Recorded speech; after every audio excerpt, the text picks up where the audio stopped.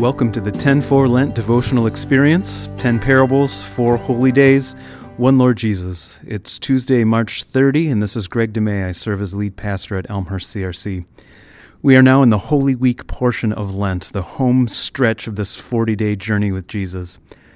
I believe the most important word that Jesus twice spoke to his 12 disciples this week at the First Lord's Supper table was this: remember. Remember, Jesus asks us and directs us. Remember.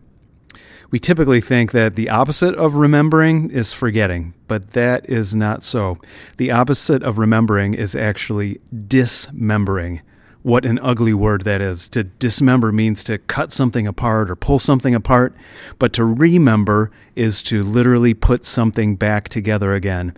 And that is what Jesus is all about, to put our broken lives back together again for sure, but even deeper than that, to put humanity back together again with God, human life and divine life.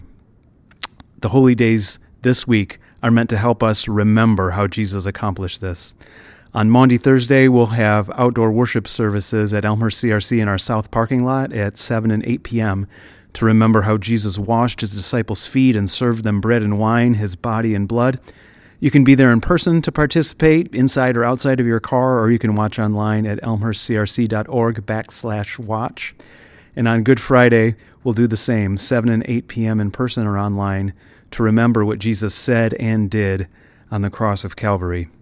What Jesus accomplished for us on these holy days unleashed the only power that can truly put us back together again. Let's pray. Lord Jesus, we want to walk with you this week, and we want to remember what you did for our sake out of such great love. We want you to put us back together again. In your name we pray. Amen.